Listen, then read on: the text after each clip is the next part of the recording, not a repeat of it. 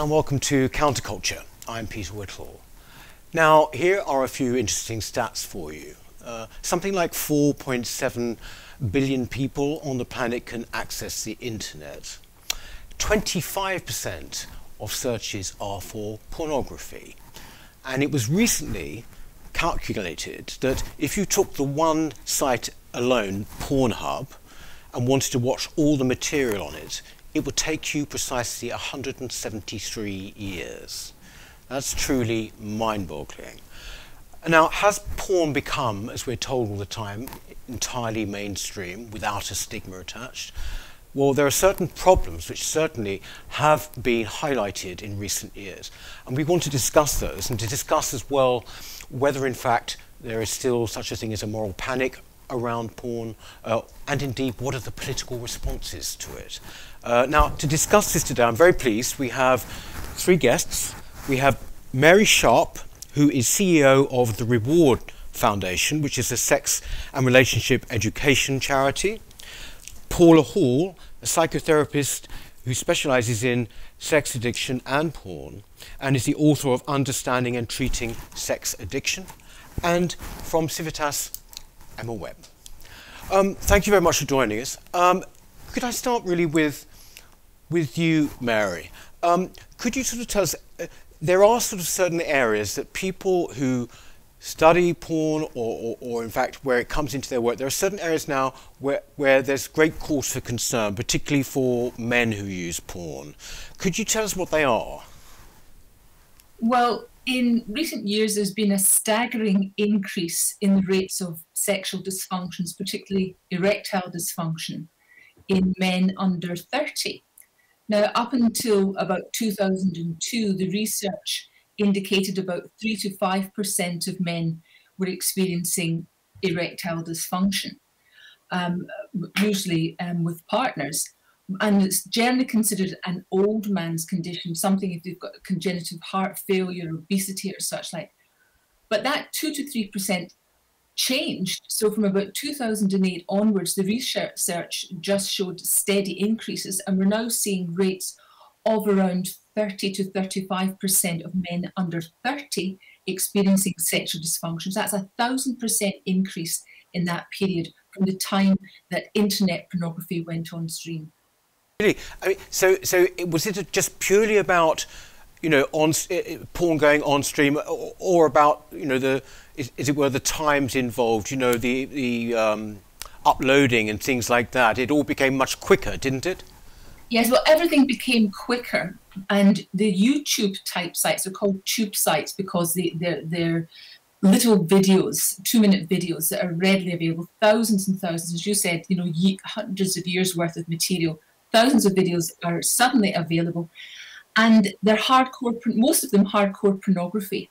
So, and since most people access pornography via a smartphone, between the ready availability, accessibility and anonymity of porn through smartphones and all this high definition, huge amounts of material being available, it's just flooded the market and it's made it available to everybody, and it's mainly free. So this has changed, and porn today is totally different from pornography of the past in terms of the way that it impacts on the brain, particularly adolescent brains. I mean, we hear, I don't know if any of you could tell us, but what kind of age now does your average person first get to know about porn or first see it, would you say? It's about 11 or 12. About 11 or 12.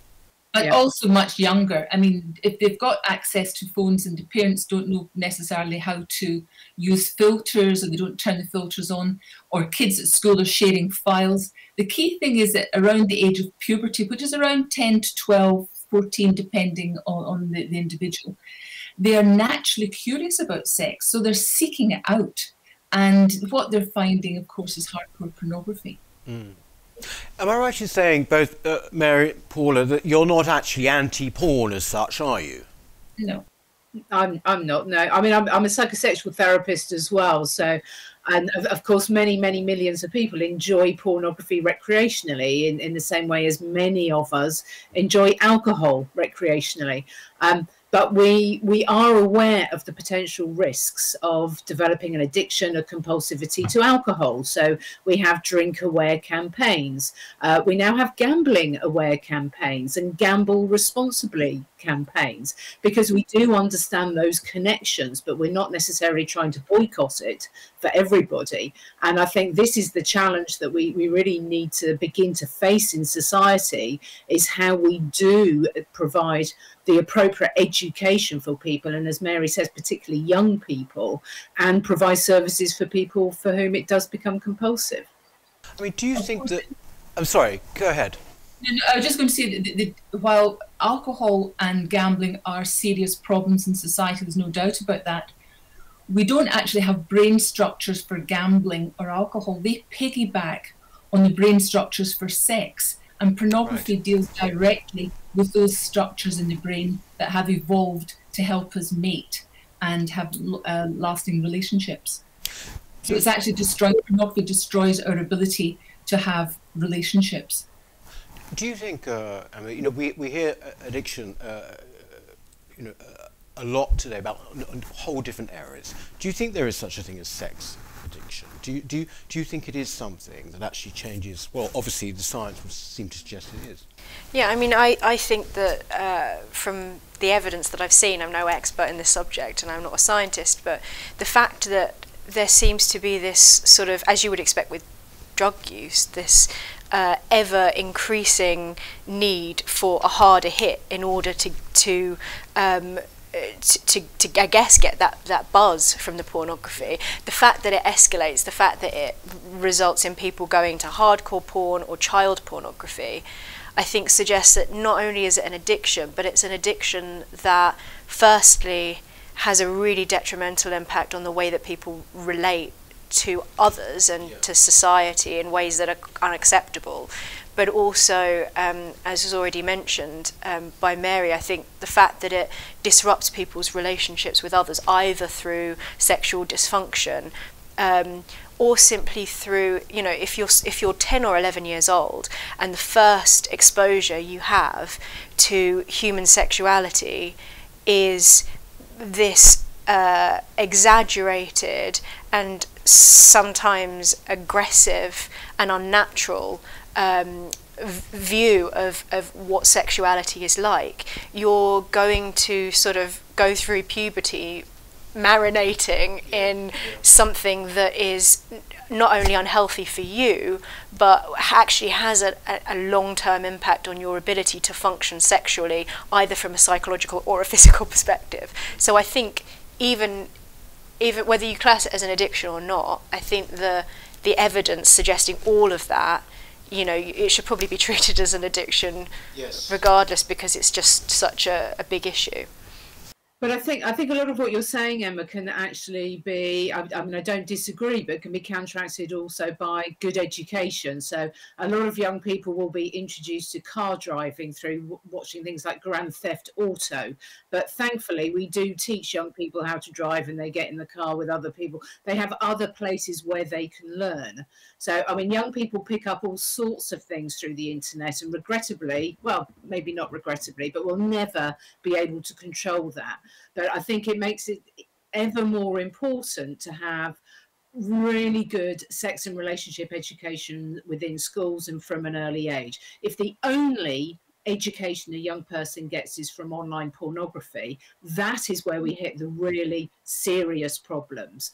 But of course, what we need to ensure is that if we're not able to control that, and we never will fully, that it is balanced by good, solid, realistic sex and relationship education. One of the big issues, of course, is that erectile dysfunction certainly is an issue, although that doesn't tend to manifest until they've perhaps had several years of using hardcore porn. So it's late teens and early 20s that we're seeing that develop. But with younger children, the problem is the violence and coercion that they're seeing in porn, and then they're acting that out with school pupils. And just this morning, I was reading a law case where a young man lost his appeal. This is in Scotland. He lost his appeal against having his name on what's called the children's list because he committed sexual acts, I mean, fumbling and touching, but persistently and coercively with 3 girls in his class at school when they were in their early teens. Now, that's on his record, and he's worried that when he finishes his law degree, that will stop him being able to get a job as a lawyer. What a lot of people and a lot of children don't realise is that the law is taking sexual offending very seriously. And so even sexting or abusive behaviour when you're young can have many, many years of impact when you're trying to apply for jobs later. And so Paul is right, and Emma too, it's critical that we teach kids about this. We've got a series of free lesson plans available for Scotland, England and Wales and Ireland on the impact of pornography on health, on law and on social relationships. Can I ask actually, if you look at it broadly, sort of culturally, it's my impression, that if you look at dating sites, which young people and teenagers obviously do, Tinder and sort of all those sorts of sites, is that the effect of porn has actually reached there, hasn't it? I mean, people sort of put up very easily at what you would call really quite, sort of daring pictures or naked pictures or whatever. Wouldn't you say that that's a direct result, really, of the pornification of the mainstream? I think you can take it either way, can't you? I mean, I think that there's no way of knowing of which one came first. We're in a chicken and egg scenario here. And I think we have to be aware that times are changing. I mean, once upon a time, the Victorians were hiding, piano legs because it was perceived as being, inappropriate. Times have changed. Young people do have different attitudes towards sex and sexuality. And I think we have to be careful that we're not applying, old judgments of normality. Sexuality has always evolved throughout all cultures, all times, across all continents. It evolves. And I mean, I think I understand what Mary means when she says the term hardcore pornography, but actually even the definition of hardcore has changed considerably over the last 30 years. And I think, it's so easy to get into these judgments about what is okay and what is not okay, how much of a leg, a cleavage, a torso is considered permissible. But I think it's more important to look at the kind of effects of that, because otherwise we start going into that moral panic. Yeah, I suppose. Yes, sorry, Mary. Yeah. There has been a dramatic rise in child sexual abuse. There was a 78% rise in England and Wales between 2012 and 2016, and a 34% rise during the equivalent time in Scotland. Now, this is phenomenal. And, it has so much, one of the most popular genre of porn is actually incest porn. And kids, think they can perhaps act this out because most of the child sexual abuse is perpetrated within the family or the friendship circles. So, I mean, this has huge impacts, I say, not just on the perpetrators, but on the people receiving the abuse on the other side. So, sorry, you're saying incest porn, by the way, or you obviously mean faked up sort of scenarios. Is that what you mean or not? Yes, but the brain doesn't know the difference between what the porn industry euphemistically call faux incest and actual incest. They just see, somebody having sex with their sister or their stepsister or their mother. And this causes massive problems within families. So, I mean, and there's all kinds of mental health issues. When children are acting out the type of pornography they're seeing, and then they get told it's wrong, they don't know what the boundaries are. They don't know, what's acceptable or not. And then that sends them right back to more pornography because that seems like a safe area. Which is why the education is so important. I do want to really clarify here. We are talking about, in some sentences, about sexual addiction or pornography addiction and porn compulsivity, and we're talking about offending. These are not necessarily the same things, and I feel very, very strongly about this because one of the biggest barriers to people getting help for pornography addiction or compulsive pornography use is the fear of stigmatization. And when we start assuming or saying that pornography addiction leads to offending, Not only is that inaccurate, yes, there's a percentage who do, but we have no reason for not thinking they wouldn't have done in the first place. And this is the difference between causation and correlation, which is really important to understand. So it's a tiny percentage of people who use it compulsively who may then go on to offend. And that is very different from the issues that Mary is talking about, which I wholeheartedly support and agree with. But it's not an automatic consequence of addiction at all. And that thinking stops people from getting help. I'm really interested to know what Mary and Paula think of the developments in the sort of, I guess, the way that explicit images are hosted on the internet, so things like OnlyFans, in relation to child sexual abuse, because I've seen some suggestions that some of the people on OnlyFans are, can be quite young, that the age limit isn't necessarily always accurate. Particularly because of what Mary said about the way that these things piggyback on our psychology about sex in relation to gambling, because there are some elements of OnlyFans that are akin to gambling. The expectation of getting content that is sort of locked and then people pay for it, and it's different from the sort of, I guess, different from the psychology surrounding just getting images or videos a click away for free, and that's almost like fast food, like a quick fix. People seem to have sort of now shifted to wanting the anticipation of things like OnlyFans, which in a way kind of mimic almost like a long distance relationship or something, where they can talk to the person and they have access, they pay money for access to private videos and things like that.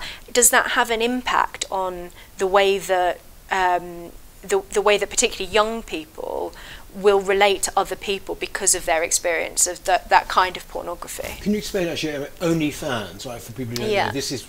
So OnlyFans seems to have been something that has kind of peaked during lockdown for obvious reasons.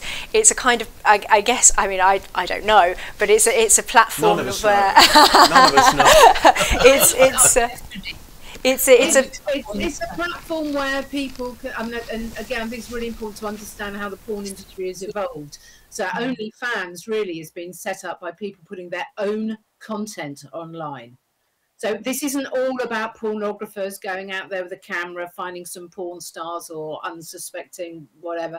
These are, many of them are young women who are deciding to create images of themselves, to take videos of themselves, to put online, and then you can subscribe and follow whoever it is. I mean, the age is a really, really interesting thing, Emma, and I think it's a problem we have with the World Wide Web. OnlyFans was set up by someone in Russia initially. The age of consent is different around the whole world, which again is where we end up with so many problems when it comes to trying to legalize this content.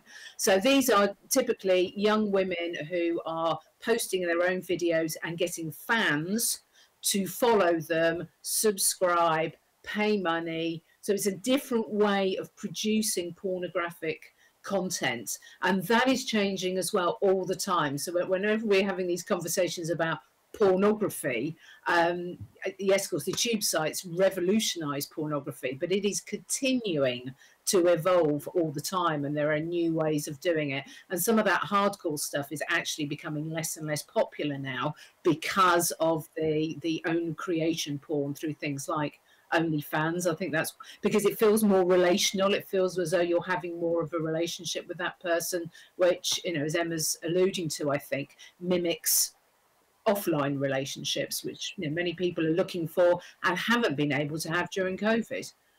And my understanding is that OnlyFans is predominantly sex workers who use it. So if children are using it, it fits in with what we've been hearing about in schools, where a lot of young people want career advice on how to become a porn performer because they think it's glamorous and fun and they can make lots of money. The sad reality is... lots of money, many of them. Yeah. Yes, some can. But the sad reality is that most porn performers don't last more than 3 to 6 months because of the tremendous mental and physical health impacts of acting in porn sites. But the thing about the internet in general, and Emma's right, looking at it a little bit like gambling sites or gaming sites, it's the constant novelty at a click and this sort of heightened reality, this excitement. Everything seems so much better than everyday reality. And what happens over time is that a young person's brain becomes desensitized. They have a numbed pleasure response to everyday pleasures and everyday reality. The only thing that gets them excited is porn. So forget about schoolwork. And we're hearing this from teachers that kids are just not as interested in their work. They can't pay attention. They're not getting enough sleep at night. They come in exhausted. And you can see why this would happen. It's curious. One of the areas that I was looking at was the work developed at Stanford University by a professor, B.J. Fogg, who in the mid-90s developed what's called the Persuasive Technology Lab. And for instance, one of the students that he had, and he had many students, but one of them was one of the co-founders of Instagram, which now has more than 2 billion followers. They deliberately they teach their students at Stanford in this lab how they teach them about the reward system of the brain and how to get people hooked. So they use neuroscience and psychology to tap into people's the most vulnerable part of their brain to get them hooked and to actually make them want to repeat the behavior. So that level of manipulation is what's being used across the internet to make people keep going back for more. Can I ask? I mean, I think that's another whole debate about social media and Facebook and US elections potentially, and goodness knows what else, isn't it? That comes up. Just with the sex, the problem is regarding sex, it's having a serious impact on young people. And the government are very slow. I mean, they're trying, but they're so slow to do anything in response to it. I mean, the Digital Economy Act was brought out in 2017, but they failed to implement Part 3 that dealt with age verification legislation. This is what I was going to actually ask, because I think that this is something that most people would think is a kind of commonsensical measure, just age verification. Are we saying that we actually don't have that yet? I mean, No. I mean, going back to, was it David Cameron's time? I think this came up, didn't it? It was around Yes. about then, and that would just mean that you had to show that you were over what, 18 or 16 or Anybody Yeah. can access pornography from any device, including PlayStations. Remember, PlayStations and Xboxes, they're all attached to the internet as well. And that's a device that people often forget. Anybody can access it anywhere. And there are some porn blockers, porn protectors, but if you want to know how to get around one of those, ask a 12-year-old boy and he'll show you how to get around it. Okay. I think if you like, we were talking about social media as well, that you're sort of looking at it holistically, the environment that kids who are like 12 or going through puberty that they're surrounded by, there's the constant draw of, as Mary mentioned, the social media like Instagram, constantly scrolling through their feeds, constantly hankering after likes. I think I saw something on Twitter the other day where someone had gone to buy a notebook and found that the only thing that available for young kids as a journal planner for 2021 that they could find was how to be an influencer, and it had things like where to list your likes and follows and things like that they're surrounded by, almost like the social equivalent of fast food, this quick hit culture where they just want to get the likes and the endorphins and everything. And the fact that that's all mixed up with this probably, I would say, the increasing sexualization of children just within the media generally, things like cuties that I don't think we would have seen 10 years ago, that wouldn't have been acceptable.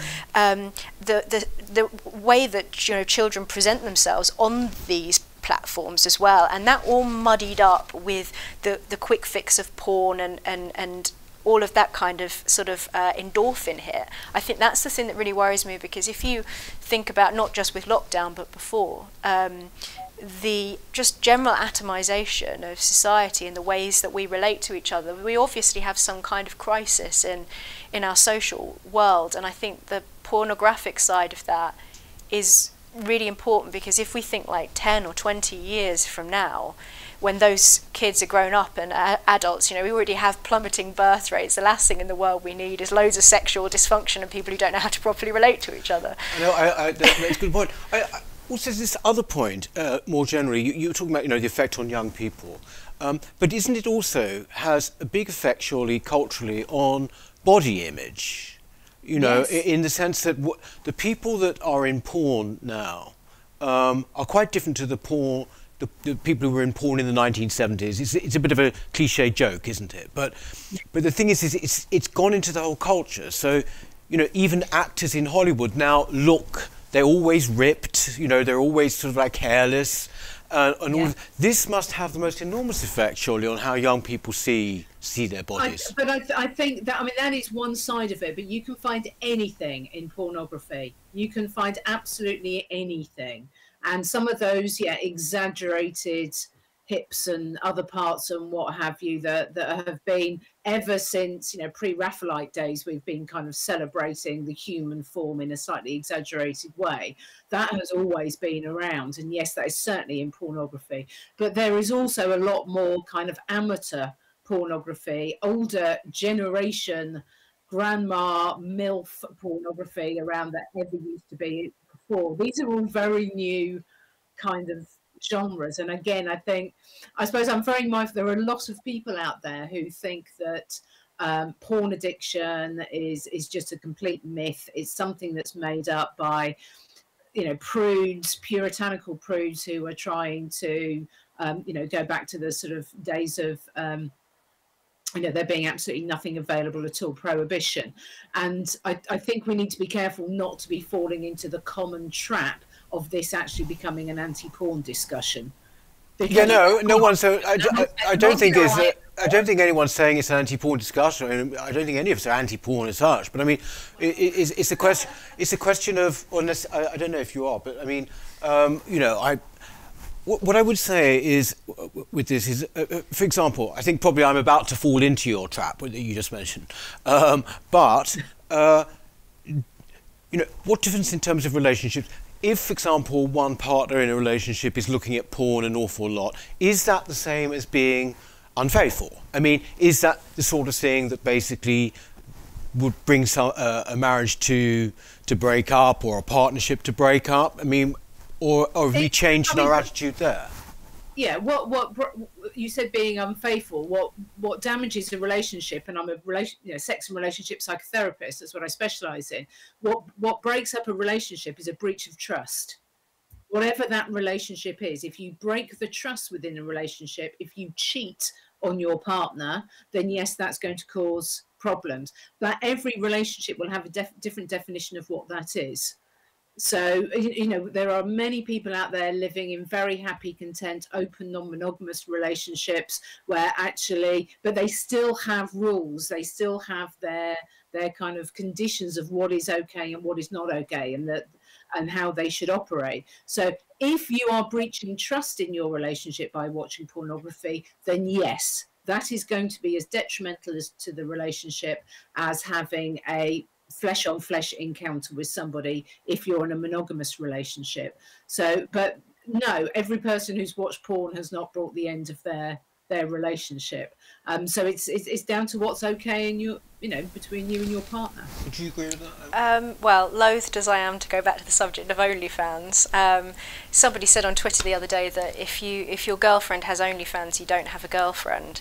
I think the changes in I mean, would you agree with that? There's to some extent, I think this is a moral and ethical problem, and I expect I probably differ slightly on my sort of moral view of pornography. Not just people who. View of it, well, I think that both taking part in pornography and watching pornography is morally questionable.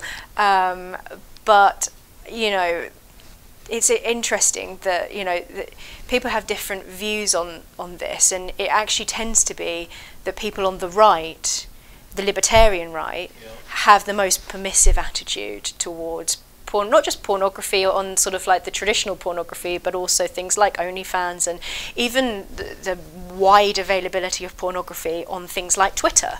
And it actually tends to be people from the left, from the sort of maybe not the woke left, but more feminist left, probably the same sorts of people who would overlap with being accused of being a TERF, who would say that pornography is detrimental to women from a feminist perspective. So I think there's a whole separate moral discussion to be had around that. We don't really seem to be able to have a moral discussion about it, because I think we've given up on morality, or what? Yeah, I think there's too much of a, because I'm coming at this from a Christian perspective, and so my views on this are what you would expect a Christian perspective to be. But I think that it's Mill's classic problem of, when you have an agreement about custom in society, then you can have a discussion, but we're too morally diverse. And I think on the pornography subject, there's such a wide range of moral opinions on it, and they don't fit in the political categories that you would usually expect them to be in. I think that's very true. I mean, sorry. Yeah. I think also, Emma, there's such a huge definition of what is pornography. So, if you start going, once upon a time, Michelangelo's David would have been considered pornographic. And depending and I don't think any of us disagree that child abuse images, underage images of children who have been sexually abused are wrong, are morally reprehensible and wrong, and that anybody who is on the internet grooming young people, it's absolutely wrong. That's pretty unequivocal.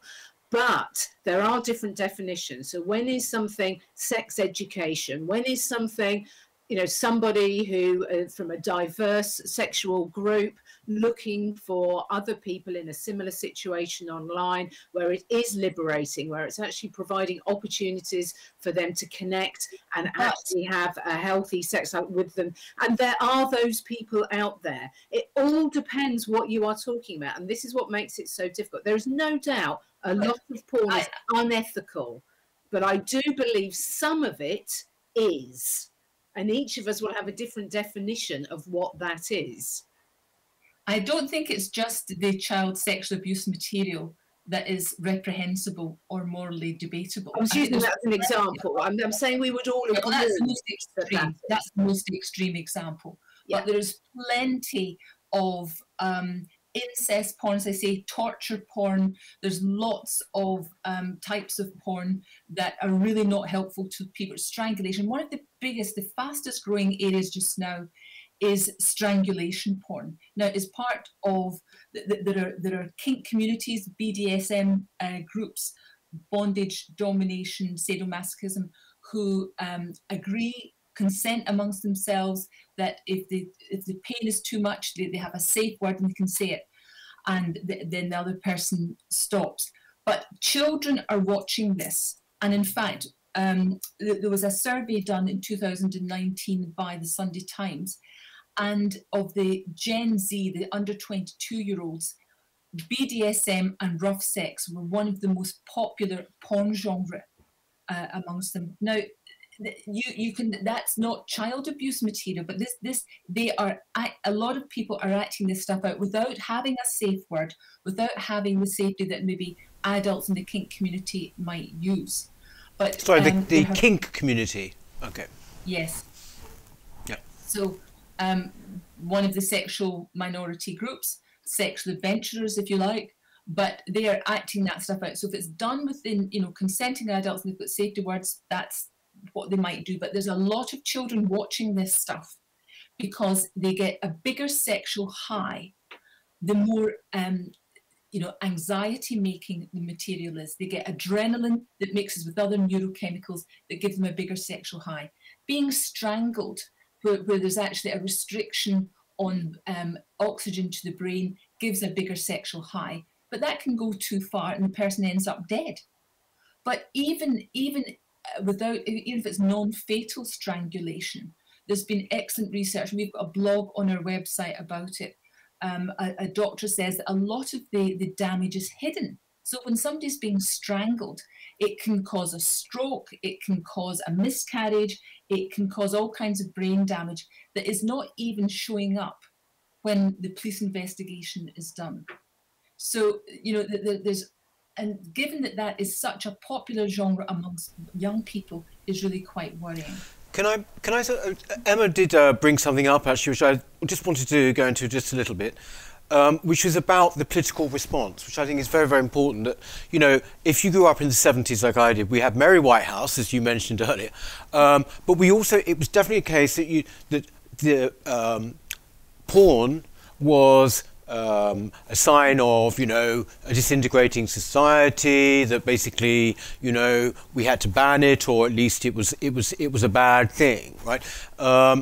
It seems to me that the position, and Emma has actually already said this, that on the what you might call the right, or a certain, there's no feeling of that anymore. It's very much, you know, if there's a market for it, then there's a market for it, and great, you know, do what you want to do, so long as it doesn't, you know, frighten the horses or whatever. But basically, on the other hand, I wondered, and this is a bit of an off-the-wall question, but is there a woke position on pornography? Is there a woke one? You know, we hear about woke an awful lot. We discuss it endlessly on this show. What is the woke attitude to porn? I would suggest that amongst feminism now, Emma brought up feminism earlier. There are two main groupings of feminists around the pornography issue.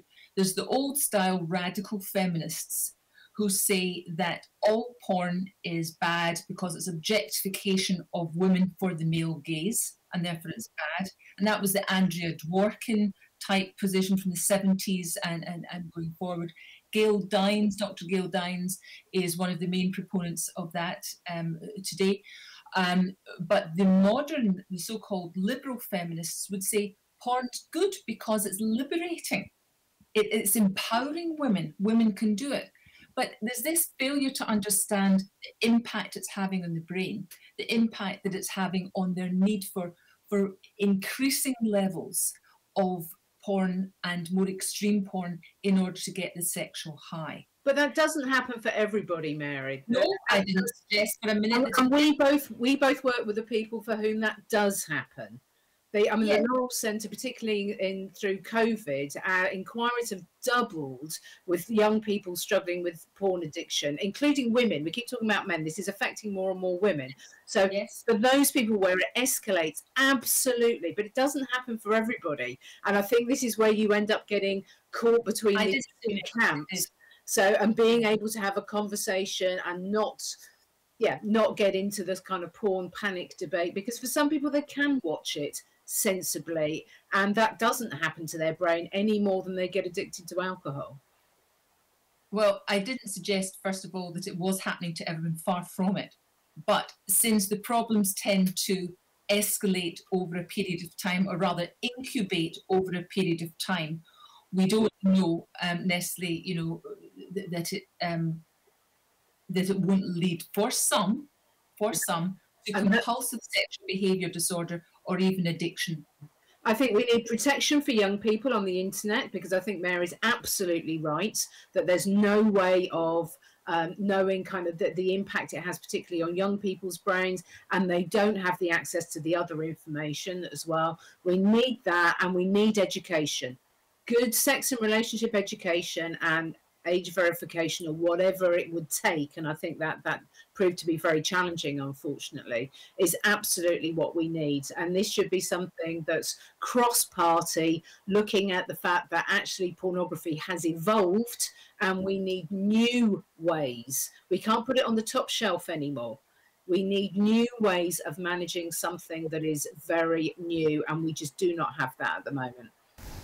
I think just one other final point is that when I was talking about work, I mean, I think that what you said, Mary, about feminist attitudes to porn, I think those are the ones I recognise, you know, that they've been around for quite a while. I think that what is interesting is that you might start to get interference or views, at least expressed, about the various types of pornography, i.e. sexual politics that comes into it, you know, all of that aspect. I think that, because as you said, there's virtually nothing that you can't see now. But I mean, you know, I'd imagine depictions, even in porn, will start to actually come under scrutiny of woke censorship, maybe. Actually, I think this is a really interesting subject, the mashup between not just, you know, like political opinions of porn, but the mashup between natural mashup, I think, between sexuality, violence and politics, because I was doing some work last year on grooming gangs, and so I was following some of these pretty horrendous hashtags. I won't say what they are because I don't want anyone to go looking them up, but these hashtags lead you down a horrific rabbit hole, and at the time of all of the BLM stuff, there was loads of sexually explicit images, even available on Twitter. You know, I guess you would call it BLM porn, but it wasn't really so much, you know, sexual. It was about a pretty toxic dynamic in race relations, let's say, euphemistically. That's how I'm going to put it. And I think that is something that is pretty toxic in terms of social relations, because people will look at that and it won't only affect their sexual relationships with others or social relationships with others, it also meshes into this entire sort of toxic political atmosphere. And so I think that's something that's really worrying, that never really gets discussed. But yeah, it's very, very interesting point. I think we have to leave it there because you know, it's getting on for lunchtime. I know some of you have got to rush off for lunch. But thank you very, very much, Paula. Thank you very much, Mary, for joining us. Thank you, Emma, for a very interesting discussion. Thank you. That's it for Counterculture this week, and we shall see you next time. Thank you. Bye.